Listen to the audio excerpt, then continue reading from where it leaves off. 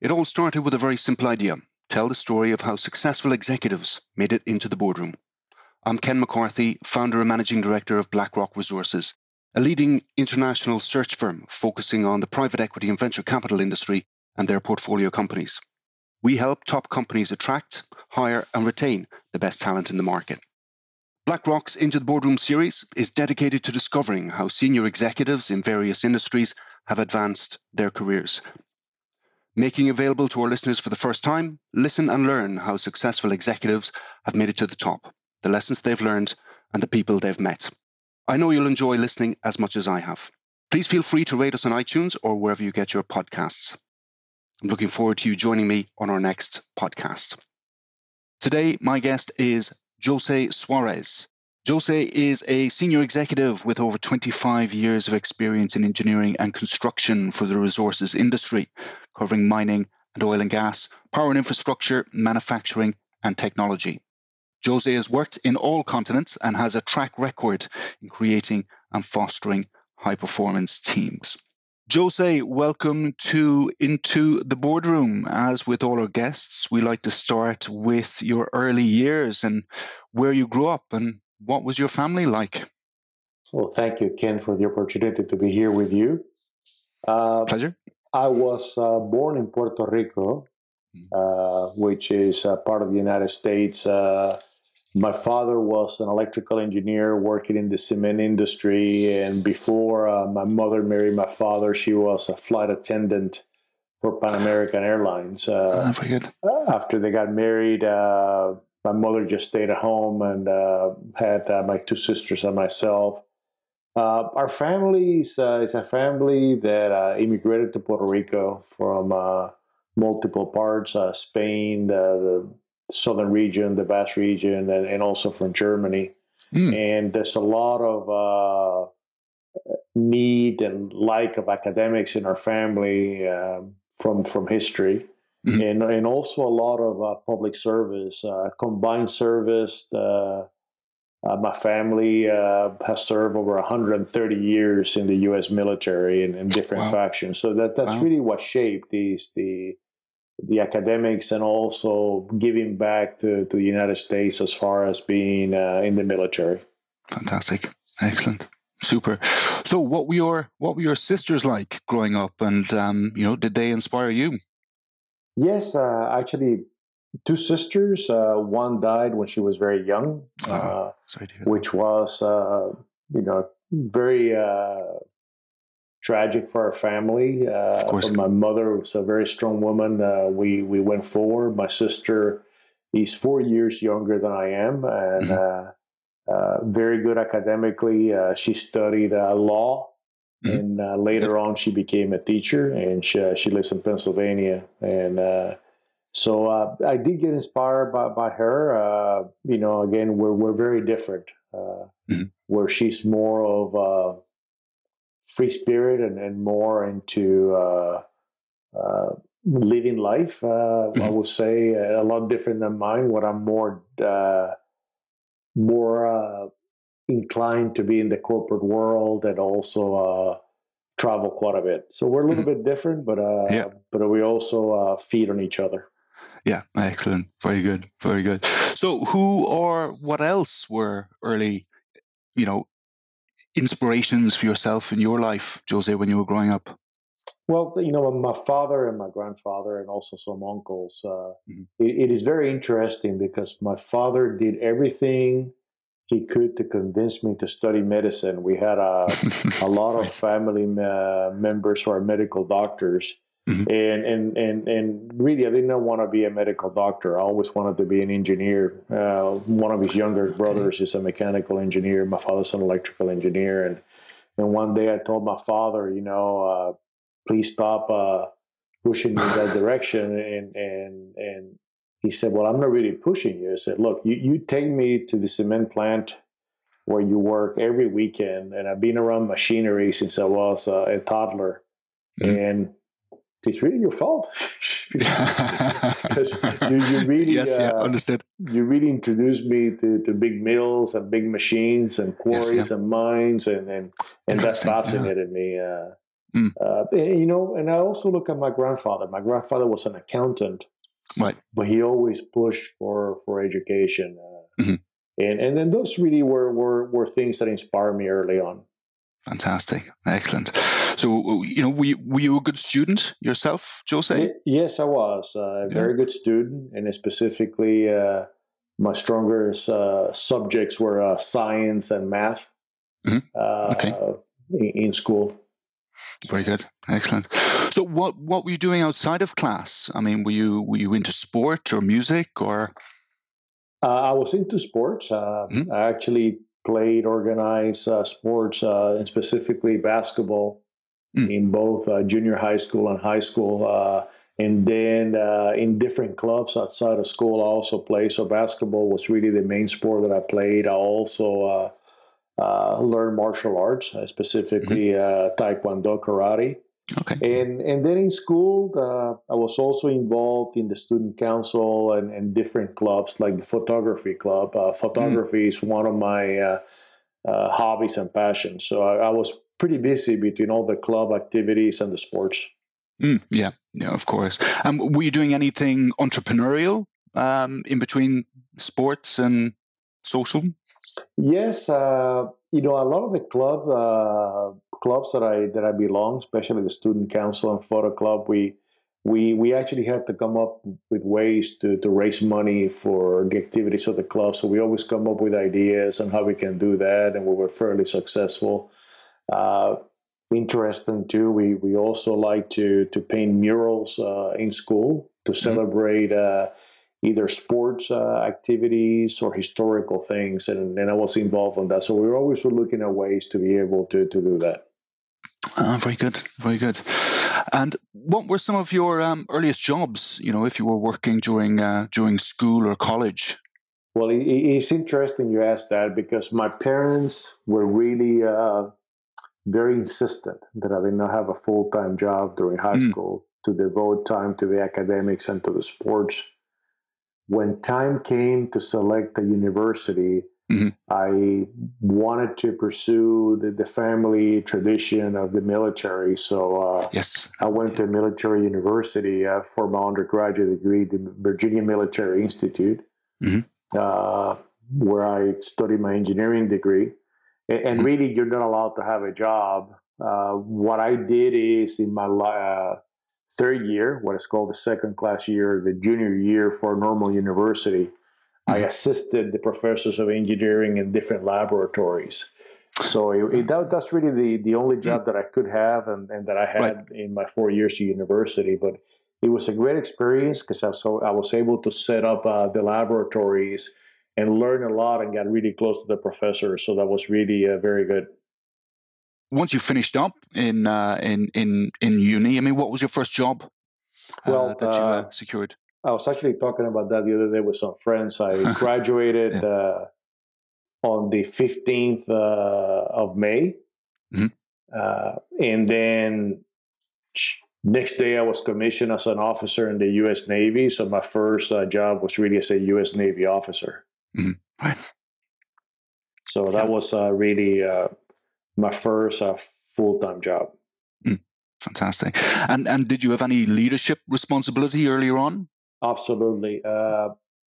With the military as an officer is right away you're in charge of a group of people. So that happened. And, it's a really very humbling experience because you are 22 years old and here you are with a group of people. In this case, it's a group of about 30 to 40 people. Some of them, double my age at the time. And you have to really learn to lead them. I mean, I was fortunate that the military university trained you for this to be a leader. But early on, it really put you in the position that you have to have leadership and you have to really learn how to be a good leader.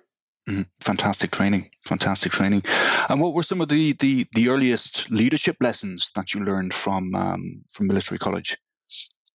I'm going to tell you that when it really comes down to it, this is something that I've always believed in and I learned very easy, is to take care of your people.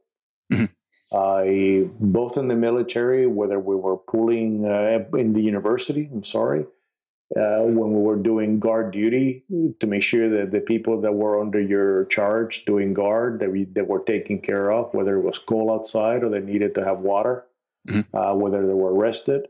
Yeah. And then in the military is to make sure that the people that work for you were not put in harm's way. And there were some situations where actually they were, and you always have to put yourself in to say, you have to take care of your people. And that's something that has carried with me through my whole career. Of course, absolutely. And good lessons to have learned as well. Absolutely. But was there any additional lessons from your early management experiences? Absolutely. And I will say there's two more that are really very important to me is to be positive. I mean, of course. When you, with a group of people and you create a culture of positiveness, you can conquer a lot. And, when you go to a group of people that everybody's negative, that, everybody just doesn't believe in what we're doing and doesn't really care, it's tough. And you have to really work with that culture to change it. So positive attitude is important. And the last one is to not give up. I mean, I think you have to be relentless about what you're doing and never give up and accomplish what you're set to do. Yeah, absolutely. I mean, that said, what were the best or the worst lessons that you've learned from previous bosses that you've had? It's preparing for this podcast, you go back, and the reality is that I have had a lot of great bosses, but I've also had some that are not that great. And I have to say, I have to thank those that were not that great because I really learned from them also. And I think, when I look at the traits of people that are not that good of a boss, it gets down to about not caring about their people. Having more care about their personal interest than the enterprise. And thirdly, not having integrity. And that's something that is also very important to me is your word is your bond. So when you're dealing with clients or you're dealing with people, your word means a lot. That doesn't mean that you may change the direction of where you're going, and that happens for multiple reasons. And you come back to people, tell them, look, what I told you is this, but it's now changed for the following reasons.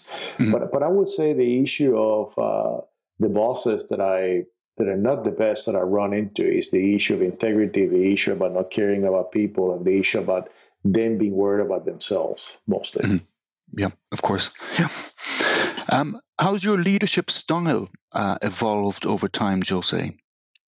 Well, it's very interesting because early on after I left the military, to really have the adjustment to go to the civilian life, you have to adjust because you go from a very direct leadership style, and some people may call it too hard, to being more collaborative.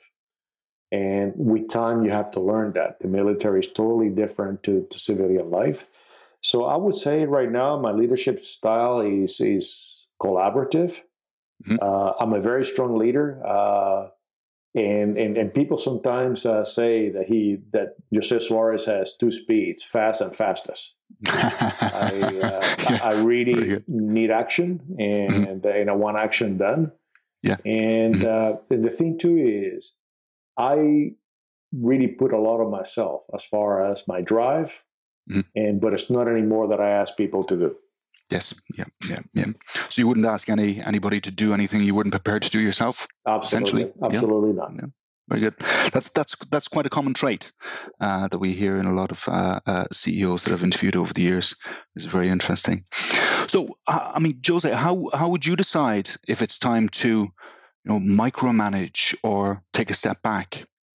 Well, I think micromanagement is one, and I'm going to categorize micromanagement as a disease, and I think it's really a disease. Right. I think that people confuse micromanagement with being involved and knowing what's happening. And the reality is this, and I was having that discussion the other day with some people. saying, well, I think that perhaps you should go there and travel and look at what's going on. And I said, that's fine because you really want to have a pulse in what's happening. Mm-hmm. But if I have to travel so much to visit a general manager or somebody that reports to me, perhaps the person is not qualified to do the job. Mm-hmm. And you have to trust people, but also verify. But to get to the point that you're doing their job, and also you give them the feeling that anything that they do, you are behind with a telescope or a microscope doing whatever they're doing to make sure it's done right. I think it doesn't instill the good culture of collaboration. So I think that you need to do the balance of being able to know what's going on, trust your people, make sure they're well-trained and they can do the job, and have the methodologies and the systems in place to be able to measure progress. But to get to the point that you have to micromanage everything they do, I think it's counterproductive. Yeah, understood. What are your thoughts on building a company culture? Well, it starts, first of all, is people think that you're going to be successful because everybody you hire is different. It's the same as you, I'm sorry. The reality is start with diversity. People with different thoughts, with different paths of lives, gender, backgrounds. I think it's important to have diversity because diversity really brings a lot of good ideas, a lot of stronger ideas, and more feedback on the path. And you start with that. And secondly is to have a clear indication of where you're going forward, what the mission and the vision is, and a strategy, and then be able to measure that jointly. So I think you build that together. And I think it's the issue of trust is very important. I mean, one of the things that has always been a hallmark of my career is you should work hard and you should have fun. But one of the things that I really don't like is when people get engaged in a lot of gossiping in the office. Mm-hmm. I think you can have a lot of active discussions and become good team members without really having that. So it's an issue again of diversity. It's an issue of direction. It's an issue of measurement. It's an issue of making sure that people understand where they're going and how they're doing in that journey. Mm-hmm. Interesting. Yeah. I mean, how were you attracted to the senior roles that you've held over the last number of years, Jose? Ken, that's my wife always says that I'm always looking for challenges, and I've had the opportunity to interview people in the past, and everybody comes into an interview to say, but when I ask them, what do you want to be in 5 years? And they said, well, I want to be in you where you are. And I said, well, you're prepared to, number one, never stop educating yourself, be ready to move from where you are. Mm-hmm. Thirdly is travel quite a bit, put a lot of hours and work, and also look at jobs that are challenging. And I always say that the difficult we can do immediately, the impossible just takes a few more seconds. It's the challenges. I mean, I'm driven by challenges, and I'm driven by always becoming the best and educating myself, and also be able to train people for the future. I think that's a legacy that all of us at this stage in our career have. We have to leave replacements, so have to train the future. And I think being driven by challenging projects and challenging situations and being in a global environment where you're dealing with many cultures is what really drives me. Interesting. So what do you look for, Jose, in the people that you hire? First of all, intelligence. Intelligence and capability to be able to understand the enterprise, and also be able to grow into the future. There are some people that are threatened by hiring people that are more intelligent than they are. And the reality is, I want to hire people that are a lot more intelligent than I am. It's people that I can develop. So you start with intelligence. Second is attitude. that they really want to do things. And thirdly is honesty. And when you have those elements, and they may not be developed on the technical side, but they're willing to learn, that's the people that I look for. And people that are driven to get things done. And there's a lot of people out there like that, and I think it's a responsibility for us to train them and develop them. Understood. And finally, Jose, what career or life advice would you give to someone who has their eyes on a boardroom position? Ken, as I look at my career, when I started, I was fortunate that, and I will say one of the first company that I joined after I left the military was Fluor.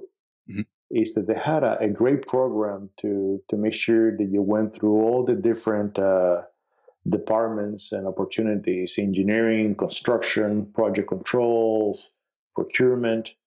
And so that was an opening to learn those things. And I was able to really learn a lot about the different disciplines and construction. And as I look at my career, I always look, what is the next position that I need to strive for? And became a project manager. So how to become a project manager, but learn more about management and scheduling and all those things that are needed for a project. And then when you look at, I need to go for a vice president job. What do I need to do? So I need to get more in finance. So I got a master's in engineering management, which was a combination of an MBA and an engineering. And then you start looking, what else can you do? Well, you're going to aspire to be to the next level. How good can you be in business development? So you get a role in that side. So all those things built up for me to get here. But I can tell you that is important. That is very, very critical to get to this stage. But now is the reality of life is that you also have to understand and live in a world where diversity is important. So you have to learn diversity, you have to promote diversity, you have to encourage a diverse workforce to work, and you have to motivate people and also be a good communicator. If you're not a good communicator, you're not going to be able to send your message. And early on, when I went to university in the United States, my English wasn't the best. And as an engineering student, I took a lot of electives in English. But in English, to be able to get up and speak publicly and be able to write more to polish my language. And then later on, I do give some presentations in public, and people consider me to be a good presenter.